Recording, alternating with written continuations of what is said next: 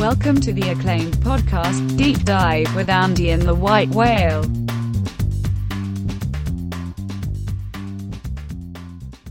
Welcome to the Deep Dive. We have a special interview podcast for you this week to supplement the two divisional previews that we already have in the books. This is not a mistake. This is by design, your third Deep Dive podcast of the week. We're going to do this throughout the rest of the month of August and potentially, probably, likely through the regular season, where we bring in someone we especially want to talk to, pick their brain, get their thoughts on NFL-related topics, and do an interview with them towards the end of the week after we've covered, our own perspective on betting the games. And this week, first time doing this, we welcome back friend of the pod, Adam Chernoff. Welcome back to the Deep Dive. Thanks for having me, guys. I think my intro is upgraded. Now I got the special terminology. I think it was much less complimentary in the two previous visits to the show. But glad to be here with you guys after you guys had a pretty eventful off season, to say the least. Yeah, it has. It's this has been a very, very very positive, very outstanding year of growth for the Deep Dive podcast and for our ability as gamblers. We appreciate all of the guests that we've had throughout the year, and going back through the 180 or so episodes we've had, you've been one of the most interesting folks we've had conversations with. And for those who don't already know Adam, check him out at Adam Chernoff on Twitter, and you have some incredible articles that are absolutely evergreen that you wrote years and years ago that I still reference from time to time. You have a story and a history in this space that is just among one of the most interesting and outrageous stories from beginning to end. We should link back to the other ones that we did. Yeah, the end of the year when we post this one, but we will definitely link back to the long form interview we did with Adam, where he tells quite a few stories. Those are pretty good.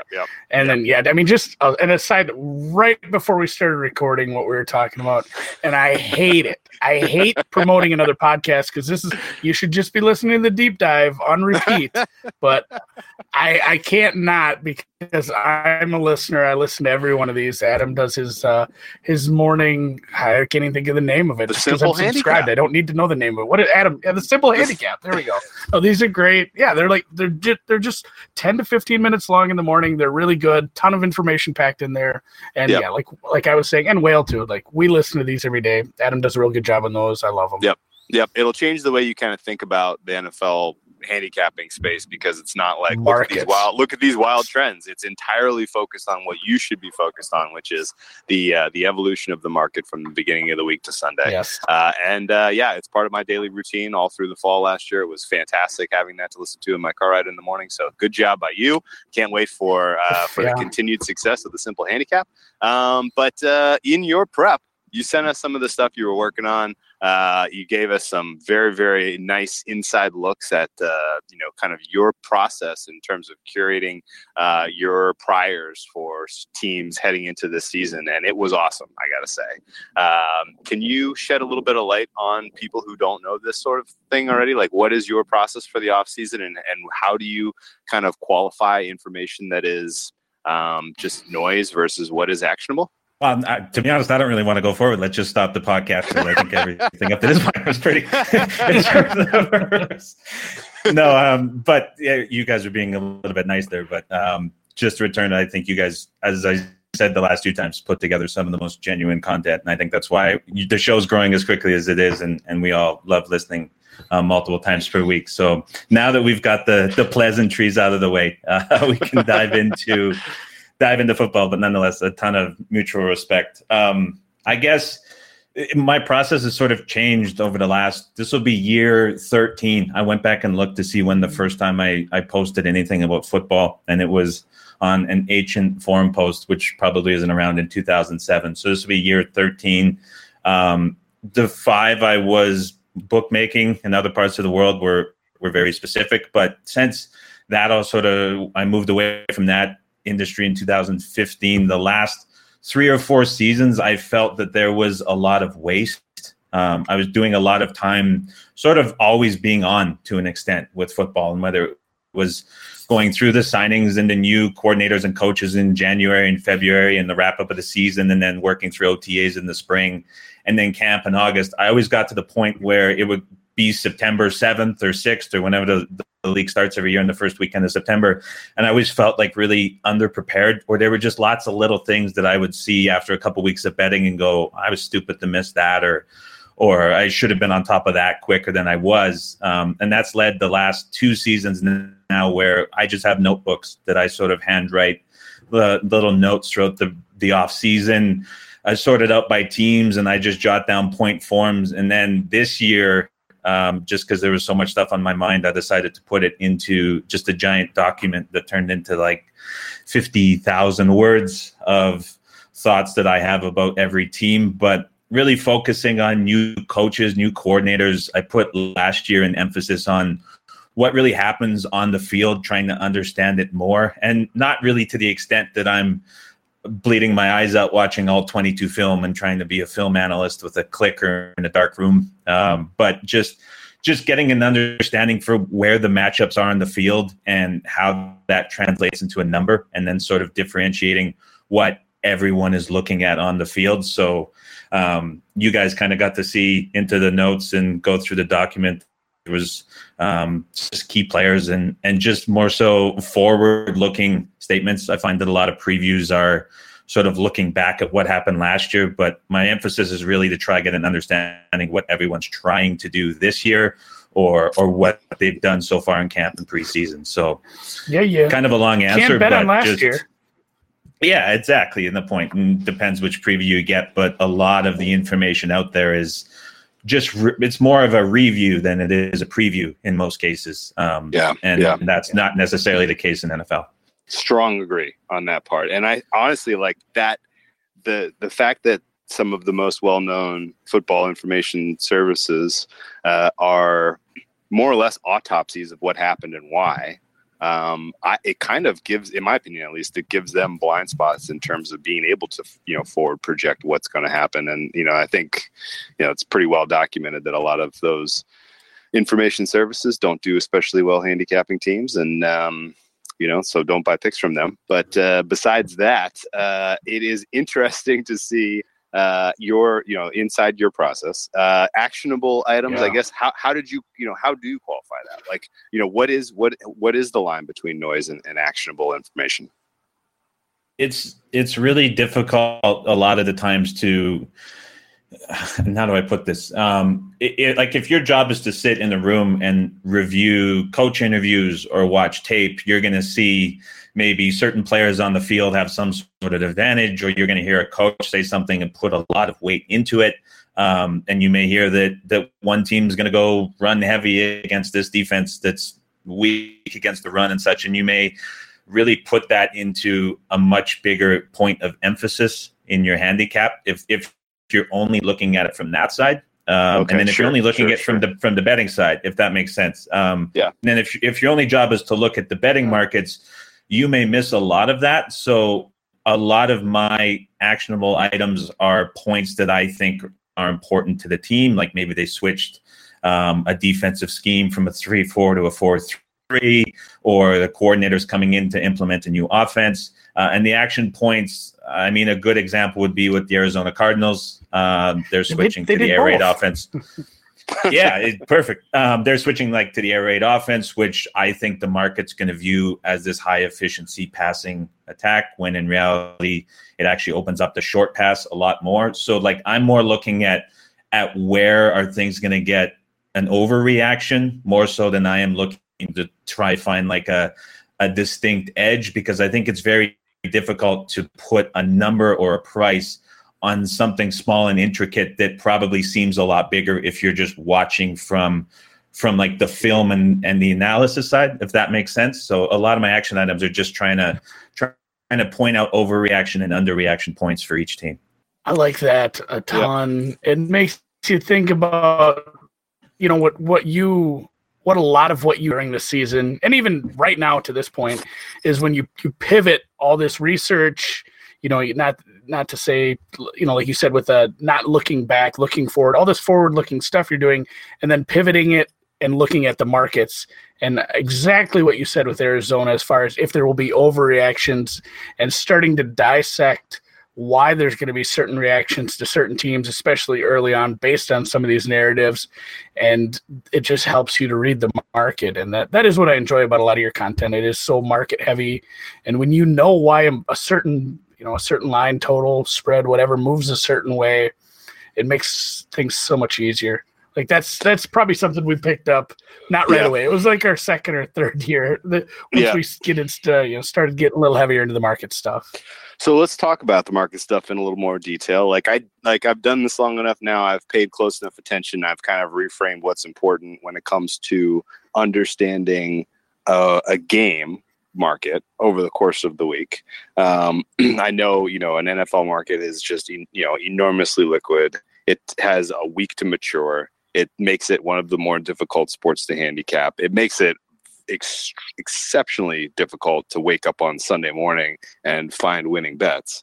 What would you, number one, do you agree with all that? And number two, these preseason markets, are we talking about the same sort of efficiency, the same sort of liquidity, or are these not as widely bet into or kind of selectively bet into? Because you're talking about locking a bankroll for, 6 months. And, I even now with, a relatively solid, kind of bankroll and kind of understanding of how all of this works, I'm still hesitant to really go heavy duty, even when I know I have plus EV wagers and I'm staring at them and I'm like these are bad lines. I know it. I'm still a little hesitant to lock down, bankroll over the course of 6 months here.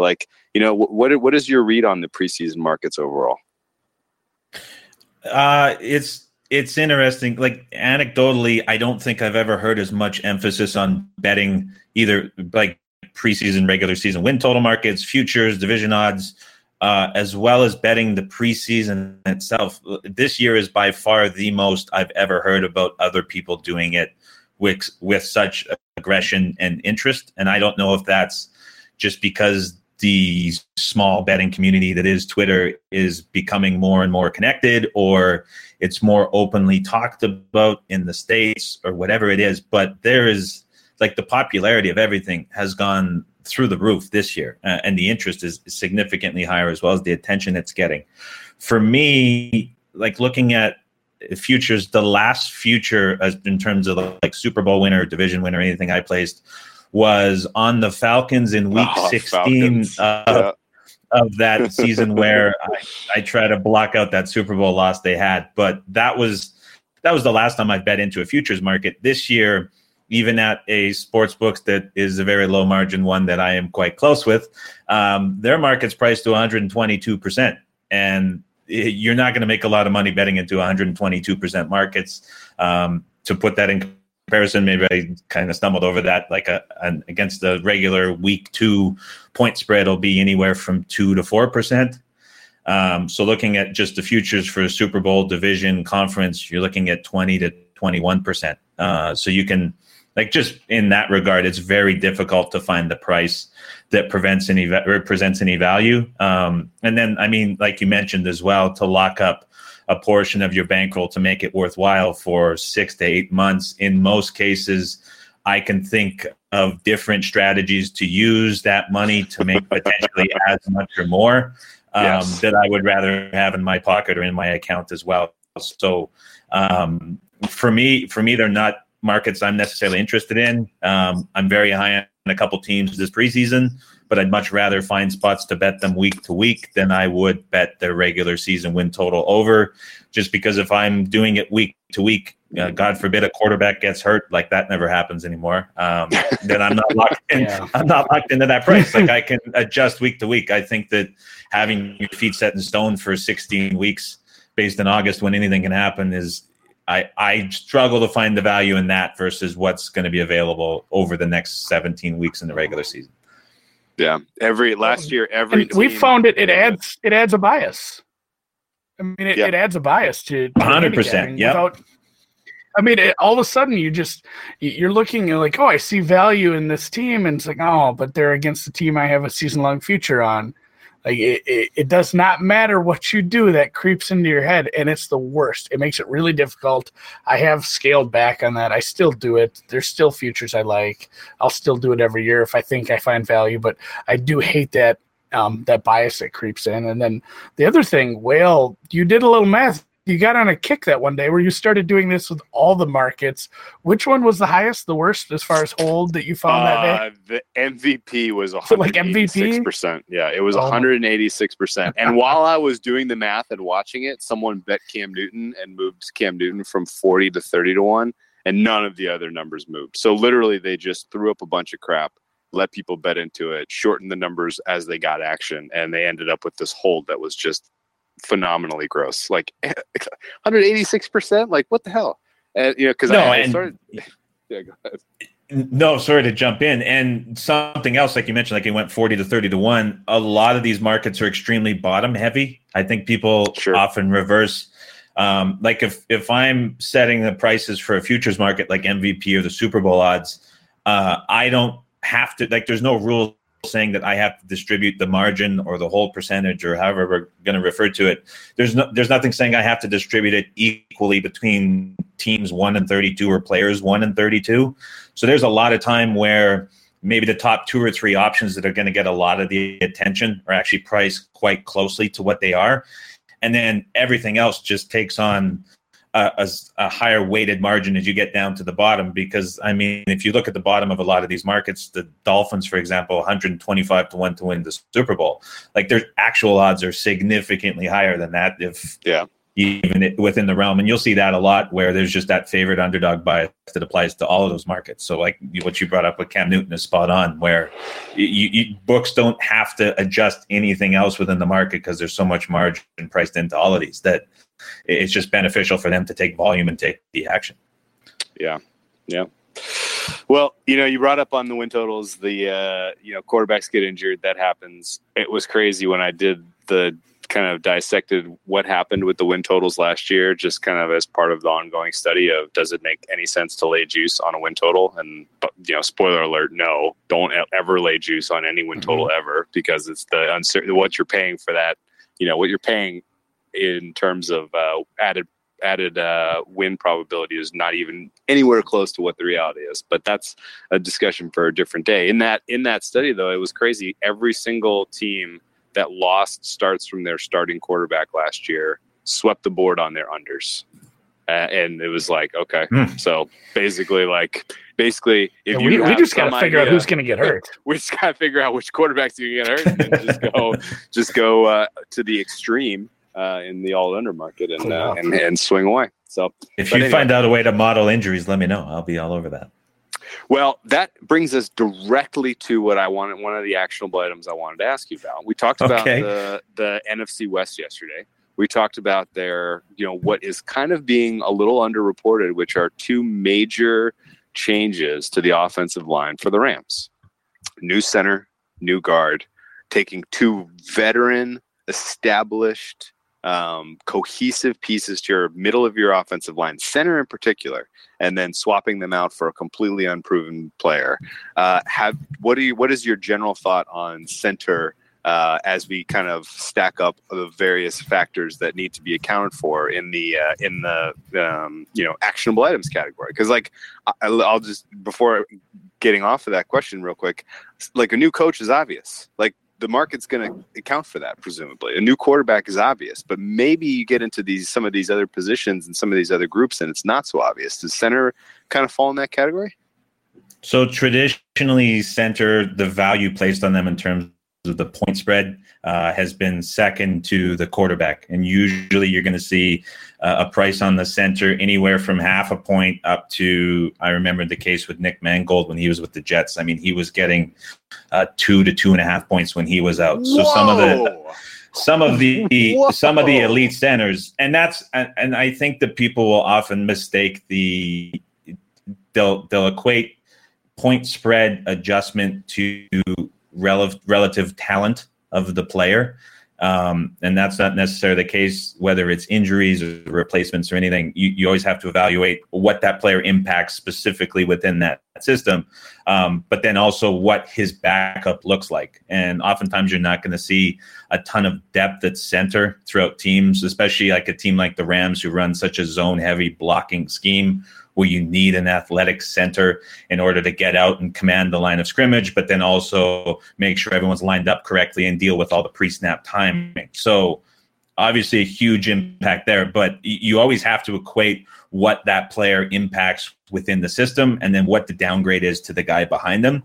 And even if you're looking at like elite wide receivers, there's usually an option 2, 3, 4 that's going to step in. And even so with that, it's not like they're going to have an impact on every single play of the ball, where the center can directly impact turnovers, directly impact penalties on however many offensive snaps they're going to have every single play. So the value put on them by influential money in the market is going to be a lot higher than a lot of people think, because the news and all the headlines are always going to focus on the big name players on offense and the superstars. So you're bang on with that, saying that the center is quite undervalued when it comes to the point spread week to week. What was the center for the Raiders who no-showed when he went AWOL and went to Tijuana for the Super Bowl with the Bucs, cost them that Super Bowl pretty much? You remember that? Was that Bear? Was that guy's name? Oh, damn it, I can't remember. Anyway, but yeah, I liked how he framed that though. Yeah, the replacement player. I hate how they say that on the talking heads or whatever. They say, when they try to delve into some of the point spread stuff, what is Aaron Rodgers worth to the spread? And that's just part of the equation. Like Adam just said, it really, really depends on who's stepping in there, because there's a big difference between a competent backup and a Nick Hundley. Sure. Like that was a huge move because of Kaiser. The huge drop off. You have to take. And then another thing that got me thinking about is we talk about quarterback, center was obviously center's more important than I thought from yesterday's pod. Jesus, but positioned and just market influence by the public and just the public's perception of this whole thing. It makes you wonder about some of these moves. If you go on the other end of that spectrum, let's say a starting running back sitting, and maybe the move shouldn't be as big as it's going to be because of the lesson. Obviously, we've seen that. Let's just the C.J. Anderson, Todd Gurley shit. I mean, apparently a backup running back does just as well behind a really, really solid offensive line. And there was probably, I don't have those market numbers in front of me, but I bet there's people that made bets just based on Gurley's out and betting against the Rams. Oh, of course, for sure. No, and I mean, you look at the running backs this year with the Melvin Gordon news, the Chargers, their price to win the division didn't even move a single point. But like Zeke in comparison, it moves significantly just because of how many touches he gets. And then again, looking at what happens to the backup, and like he's so much more. The Dallas Cowboys are so much more dependent on his performance than the Chargers, who can move back to Eckler, who's going to be likely just efficient in the passing game where everything matters, where you take Zeke out of the equation, and that hurts the Dallas Cowboys offense so much, especially within that division, that there's such a big impact. So it's not like it's the replacement coming in, and then it's also the impact of that system specifically. Gotcha. What about some of the coaching changes and any kind of general thoughts in the way that the league is shifting and kind of giving analytics more of a focus and kind of understanding, getting the point that passing is really what matters, and coverage is important as much as pass rush. Like, do you get a sense that is going to take hold, or do you think that it is still kind of a have and have nots in terms of who gets it at this point? So another anecdotal point on that is I've never seen so many coaches having practices dedicated to using headsets. That's something that I've seen with probably like 7 or 8 teams. They've designated time in practice this year just using the headsets. They weren't doing anything. They were just relaying information through the headsets to the quarterback helmet, because there's so many young coordinators that have been hired in the last 12 months that have no history calling plays. There's a number of them. There's a number of first-time head coaches. And we saw it last year in the playoffs to an extent. I was pretty anti-Jared Goff on the podcast, especially into the Super Bowl, because it's well documented that a lot of his command at the line of scrimmage comes through the headset from McVay, because these offenses, they're operating out of the same personnel. Like we're seeing a lot of 11 personnel, one running back, one tight end. But within that personnel package, which is becoming more popular, it's the same look, but there's so many little audibles within the team of changing motion at the line of scrimmage, changing the way tight ends block that are required to keep the defense off balance. And so the NFL is moving much more to this, I call it the modern NFL offense on the podcast, where you're looking at short, efficient passes, running backs, tight ends. I think that narrative has been beat to death, but we're starting to see it with a lot of organizations going to really young coordinators, trying to recreate something different, or even new head coaches. But the thing coming in this preseason that's really stood out to me was how much emphasis these guys are putting on getting the play call in. So I'm not sure if that's going to mean more tempo or more struggles for offenses, because, I mean, we saw what happened with the Rams when the Patriots kept running quarters defense on them in the Super Bowl and throwing Jared Goff off and messing around with all their coverage on defense. Like, it was a trouble for him to deal with. So I think as things get more complex, that 15-second cutoff is going to become more and more important. And another area of focus that I've touched on a lot of times in my preview document and everything is the strength of cover linebackers on teams. There's a lot of defensive ends that are getting paid a lot of money. But if you quietly look, there's a handful of teams who are really stocking up on cover linebackers, and it made just unusual acquisitions that they're adding onto the team. And then Darren Lee pops off the page for me going to Kansas City. Like I couldn't figure out why on earth he was getting shipped over to KC or what they wanted to do with him. You go and you look, he has one of the highest cover grades of any linebacker in the NFL. So when it comes to defending these running back passes, jamming tight ends at the line of scrimmage, controlling that middle of the field, which a lot of offenses are going to, there's a handful of teams now putting an emphasis on having linebackers that can cover. And I think that's going to be an underrated spot in handicapping this season and probably next season as well, until these other teams adjust, just because so many of these offensive schemes are starting to look very similar, and there's a lot of emphasis on the same thing. So it's certainly something to keep an eye on when you're doing your handicapping week to week. Very good. God, we did the podcast for the draft a couple years ago, and I don't even know if that made the cut, but you said linebacker wasn't very important anymore, and then, I mean, you convinced me of it, and I think maybe you were still right. No, but I think you were probably right, but what probably you needed to say a little more nuance to it was the old style of linebacker that need to come up and help with the run. Those guys are going the to be less important in a defense, where the quick side-to-side linebackers, the coverage guys, because, I mean, it's what you need to jive with the kind of offense, the quick short passes. Yeah, and I need to figure out who those guys are. The name of the position, I think, is being taken out of context, because like we saw the Chargers essentially have three linebackers on the field against the Ravens, but all three of those linebackers were really designated cornerbacks and safeties and secondary players. So like that quarters defense that is becoming more and more popular to defend all of these schemes, you don't really need like that prototypical linebacker that we all think of as this 285, 6'2", slow-moving run stopper in the middle. They're now turning into smaller, athletic guys. The Packers have a couple hybrid safeties.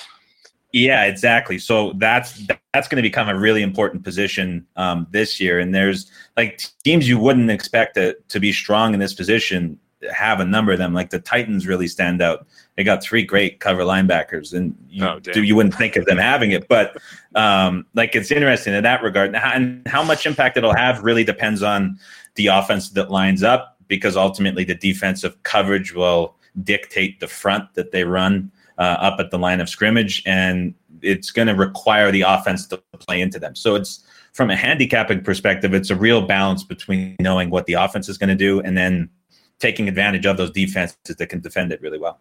But you think that in general, if you can kind of diagnose this on the front end, what is plan A for both of these teams that can be weaved into finding an edge on the opening line or even on the closing line potentially, because I don't know anyone that's doing that specifically in the handicap.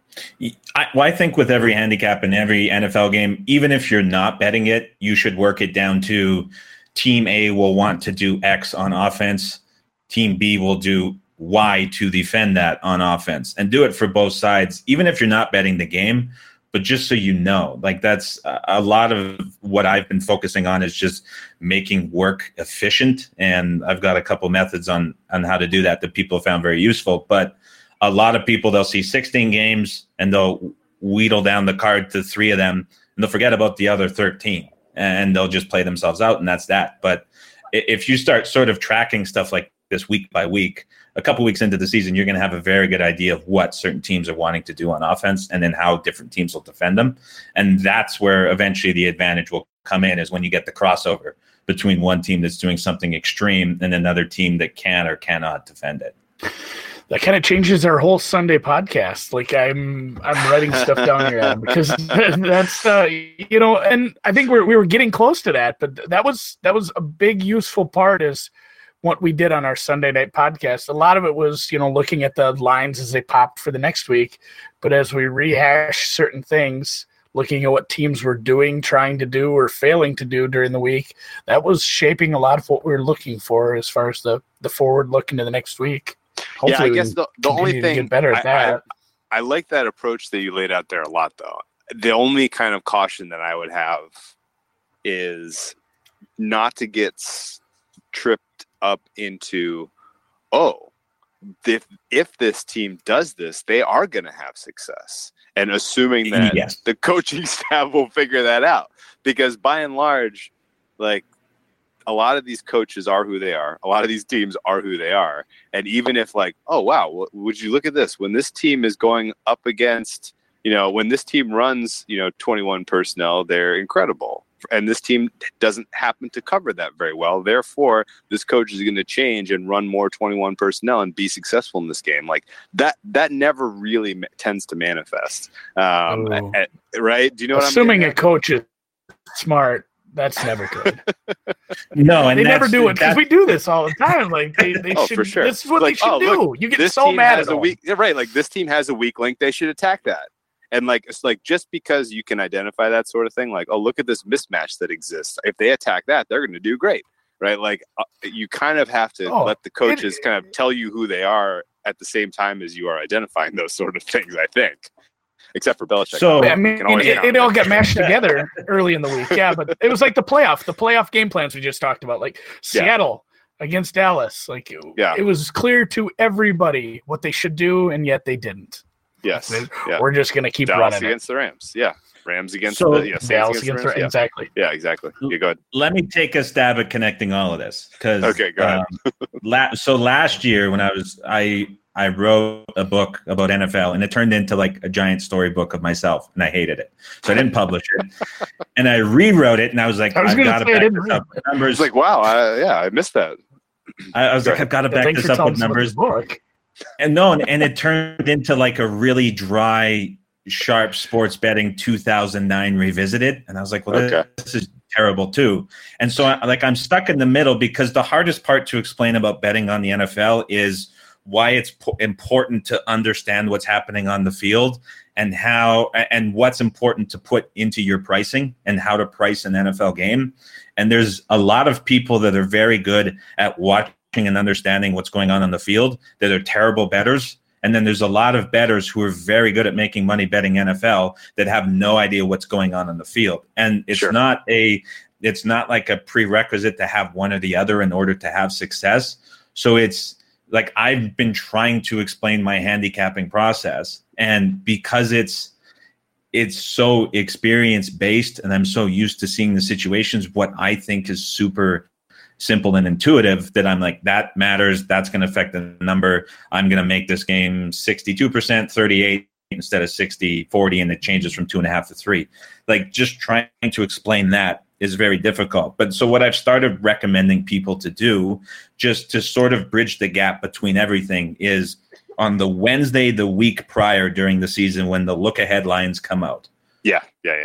So if it's Wednesday of week 2, the prices will be out for week 3 on that day. So if you write down the 2 teams and the look ahead price, and you can do this on paper, spreadsheet, whatever, and you can put 5 columns, 1 for stats, 1 for analysis, 1 for information, 1 for situations, and then 1 for recreational narratives, right? So you have 5 columns. And then for each game, depending how much time you have, maybe you have an hour a night between Wednesday and Sunday. Well, you go through each game, you spend half an hour on each, and you just try put in, for example, for stats, put in yards per play or points per drive or whatever it might be that are important stats that influential bettors will look towards.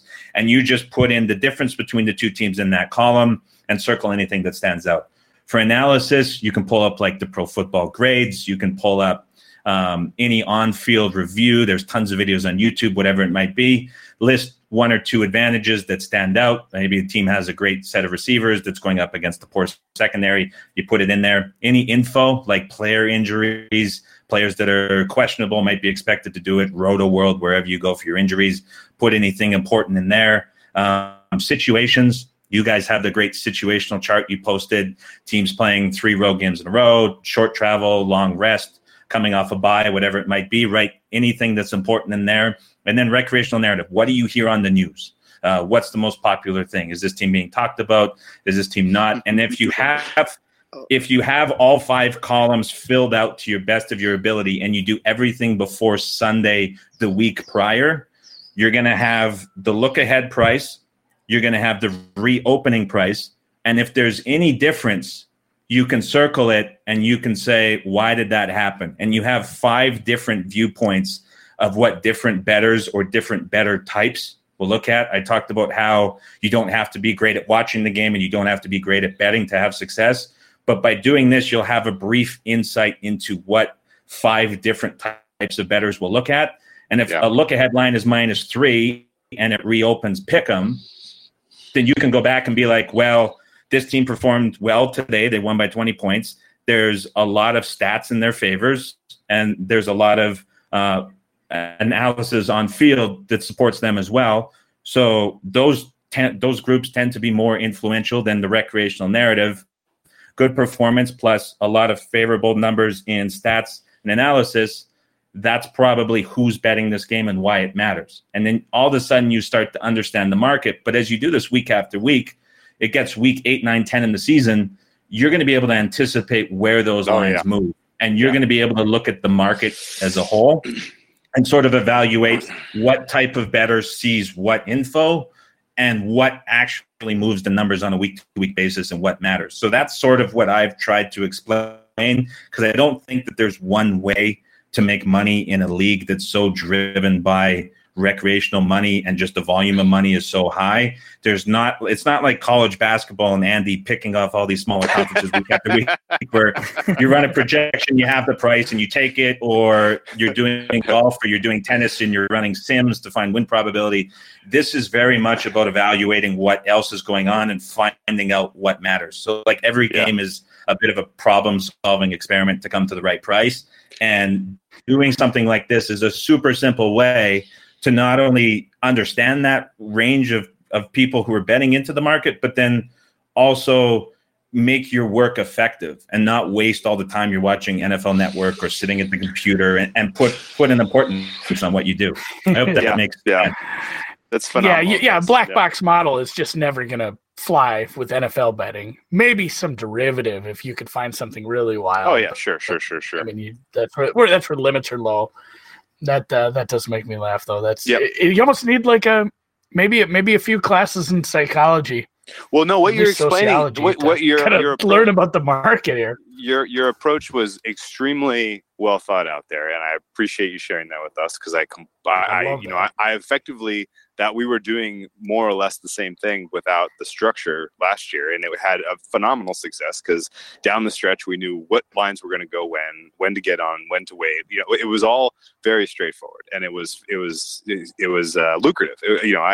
I'm hopeful to have the same sort of success this year following a similar strategy. Maybe we formalize it even. But what you're effectively doing, which is I think so smart, is why is a Pinnacle closing line efficient, right? Like, why does it have value to know where the closing line is relative to the opener? It goes back to wisdom of the crowds. It goes back to, okay, that line reflects, Pinnacle knows who bet into what. They are effectively looking at 10,000 models instead of just one, right? And everybody does things a little bit differently. Pinnacle knows exactly how to weight everyone's opinion because they have a track record of success or otherwise.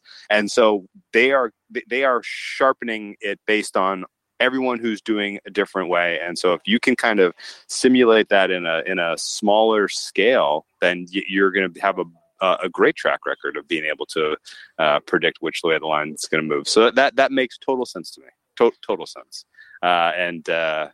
Yeah, we'll take some steps forward doing some of the same sort of stuff this year. I got a lot of ideas spinning around in my head right now. I'm sure you do too. Same. Like that's all that's happening right now. Let's do a hard pivot and kind of think about this more and let it mature a little more before we say stupid stuff.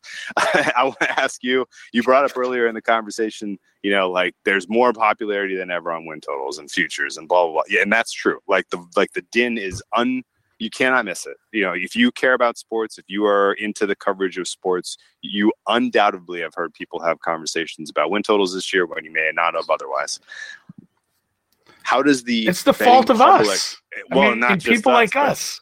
Well, we started doing and anyone who does any sort of coverage. We wanted to hear that sort of thing, exactly. And we figured out, well, if we start talking about it, then maybe other people want to hear it too. So like this is this was obvious market opportunity. But anyway, what I was getting at is just in general the popularity of sports betting and in general the popularity of NFL betting coming into the season. How do you capture a potential shift or change in the marketplace of bettors? Do you think there even will be one? Well, the limits are going to be lower for those of you in the States. I don't know. I don't have I don't have an answer specifically to that. I think that we're going to see to what extent it will have an impact. I think two things are important to consider when you're thinking about this. The betting, let's call it the betting world. So every sports bettor in the United States, if you were to ask anyone like how big that population is, it's so much bigger than anyone's estimate that we'll never know. Sure. If everything becomes legalized. So there's so much going on. So to think that like a lot of people coming in that have never placed a sports bet before in their life because they were concerned that it was illegal, now entering the market space and it's going to be this flood of money. I'm not sure if that's necessarily going to be the case. Just because I think a lot of people, if they were going to place a bet, they're already gambling in some form or another.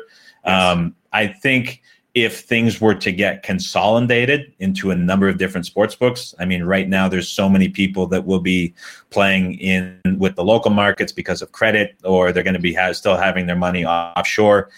One of the things I've noticed in my time working both sides of the industry is getting a bettor to change where he bets sports, especially if he's been paid consistently, is one of the most difficult things to do. Sports bettors, it's like banking. Yeah, sports bettors are so much creatures of habits, even more so than like slots players in terms of like their dedication to where they play. So when it comes to that perspective, like even with all these different shops opening up, from my experience talking with people, they like the fact that it's legal, but it's not like they're stopping playing where they already have just because it now is legal, a 20-minute drive away from them. So until things are really consolidated into one marketplace where everyone's playing and there's not so many different segments of it, I'm not sure the impact is going to be felt nearly as much. I think the same people are still, or the same sports books are still going to dictate the market. And I think everything's going to move towards that. The forecasting error, as it is in NFL, is already so minimal on the closing line across the board. In terms of comparing the opening price to where it closes and what the actual result of the game is, that it's difficult to think that people who haven't placed a bet before are going to enter the market and all of a sudden throw that off to the point where there's value. I think it's just a treat it the same for now until there's some consolidation. amongst all the other books to this point where a lot of people are playing into the exact same marketplace. What if we just focus on the very top tier of bettors, though? Is that pool getting bigger? Are the most influential bettors, are there more of them? Are they getting sharper? Like, how is that going to influence the market? I haven't felt it yet in terms of looking at the prices. I think that things are getting a little bit quicker. And I don't know if that's like in my experience over the past season, at least, like numbers didn't last as long. I don't know if that's because there's more like influential bettors coming into the market and taking those prices, or it's just people getting smarter overall. And I think there's a line between someone who's just improving versus someone who's sort of taking that next step and entering the market that they haven't been in before. Sure. So the education, the base education level is getting higher for a certain extent of the population, but I still think that the number of people who are betting into these NFL markets that have no idea what they're doing is still enormous in relation to the small percent of the population as well. Okay, I got you. Okay, well, let's wrap up with one last question. I'll throw you a quick curveball here. Didn't prep you for this. That's fine. No prep on this one. Can you give me two teams that the market is just completely whiffing on right now in terms of pricing? Packers, easy. I think they're going to be. I think they can win the Super Bowl. I think they're by far the most underpriced team in the NFL. And it's not even close. I think their defense is enormously disrespected. The second year under Pettin, what he's done, especially with his draft picks and bringing in some personnel. Of course, you love a Jets guy. Everyone freaked out about some of the changes. But what he's brought in is what I was getting to with the linebackers, like a complete focus on speed, coverage, and pressure. So I don't think the Packers are going to generate a lot of sacks. Have a lot of safeties. Oh, they have so much speed and so much athleticism. I love Smith. I love Gary. Preston Smith as well. Fantastic. Yes. Like their defense is absolutely loaded. And you don't think about the Packers and their defense. From their offense, I love the fact when I turn on NFL Network every night that they're speculating between interview clips of Matt LaFleur and Aaron Rodgers as to what the extent of their relationship is and sort of painting it in a bad light. What I think people don't remember is if you're looking for like that prototypical offensive-minded coach that's sort of like the default cookie cutter template for like, let's hire this coach in 2019, based on his history, not counting his time in Tennessee, which I'll get to in a second, but based on his history, LaFleur coached under Gary Kubiak, Mike Shanahan, Kyle Shanahan, and Sean McVay. That's a good lineage. his playbook, like what he wants to do at his core, is what the modern NFL is, and it works. Yep. It works so well with Aaron Rodgers, but it's disguised by what he did in Tennessee, which was limited by ownership, number one, but then also Mariota and his arm issue that he was having. There was nerve issues. But I think before Henry broke out, Tennessee threw the ball on 60% of plays. But if you ask a lot of bettors, they're going to see Tennessee was one of the most run-heavy teams. And that was really weighted to the last 4 weeks. Also, his audible verbiage is very much in line with what Rodgers likes to do. The big issue between them was the actual word choice they were using. But what the audibles do and how they move players around at the line of scrimmage, which is something Rodgers is very good at, like the concept level between him and LaFleur, right on line as well. And then they've got the best red zone target, Devontae Adams. They got running back depth if they can get a little bit healthy after some injuries in camp. But I think the Packers can win the Super Bowl. Easily the most underpriced team in the NFL, and I don't think it's close, but I don't know. I already have my interest in him, so I can say it on the podcast. I'm not worried about the price, but easily the most underpriced team in the NFL, in my opinion. Well, their schedule is front loaded with easy competition. So if you like them, you need to get them now preseason, because they could be 4-1, they could be 5-0, and everyone and their mother will be running to the window to bet that team. Yeah, and the Bears game to start the season sort of the ticker, because they could easily go 0-1 and they'll lose that division game and their price will jump up. If they win that game, it's a huge swing point based on that one opening game, primetime game to start the season. So that's going to swing significantly. You wanted another team that was underpriced. It doesn't have to be underpriced. Just incorrectly priced. Yeah, mispriced. Maybe pick somebody on the other end of the spectrum.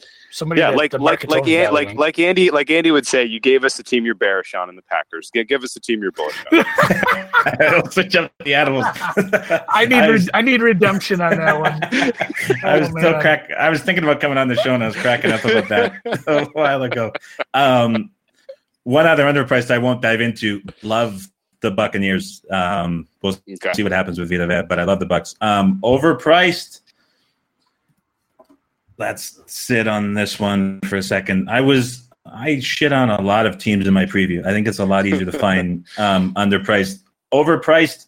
I will probably be fading the New Orleans Saints a lot more than other people in the market. I'm anti. Yep, I'm anti-Saints, anti-Rams to an extent. Maybe not because of the reasons everyone thinks. With just sort of everyone just points to like regression. Same thing happens with the Chiefs. Like, wow, they did so good last year, they're not going to do it again. I think that the Rams' offensive line, as we kind of got to earlier, is like that's an enormous issue, especially considering how Goff deals with pressure. But moving away from the Saints, I think that. The lack of depth on offense can hurt. I think that Breeze was able to very well disguise his very noticeable drop in arm strength throughout the course of last season. How about 3 seasons? The loss of Ingram. Well, yeah, especially, it's been very noticeable. Schedule gets a lot more difficult. They lost Ingram, so that means Kamara is going to become the focus guy for the first time in his career. Certainly, I'll go, as Andy would say, I'd be very bullish on the Saints. But I'll be fading the Saints a lot more than. Yeah. It could get bad for them. All right. Well, let's wrap it up here. Thanks. This has been a pleasure. As always, your undefeated streak of guest appearances on the deep dive is intact. Another fantastic spot. Thank you for your time. Be sure to check out Adam on Twitter, where you'll find nonstop gems and the simple handicap. Make it part of your daily routine. 10, 15 minutes in the morning. What's going on in the market is going to be change the way you think about the NFL this regular season. And I don't have everybody needs 2 podcasts in their life. Yeah. And and listen that. And if you don't agree at the end of the season, if you're like, you said I was going to get something out of that and you didn't, well then I will refund you everything that you paid for that podcast. So with that, let's wrap it up. Adam, best of luck this season. Keep up the good work. Thanks a lot for having me on, guys. Love what you do, and I will continue supporting you guys as well throughout this season. Highly recommend the listen as well. You're in my favorites on the podcast. All right. Well, take care, buddy. And Jets AFC East title? A little too early to start? Hey now. Too early to start? He is clicking. Adam Gase is drinking 8 cups of coffee a day and neglecting his wife. He left her. Did you read that article about him leaving her unstitched on the operating table after the baby? Yes, I did. That is the dedication we need and love in New York as Jets fans. So let's bring it on. AFC title. All right, let's watch the Jets Giants preseason. Have a great rest of your week and keep up the great work and best of luck. Thanks, guys.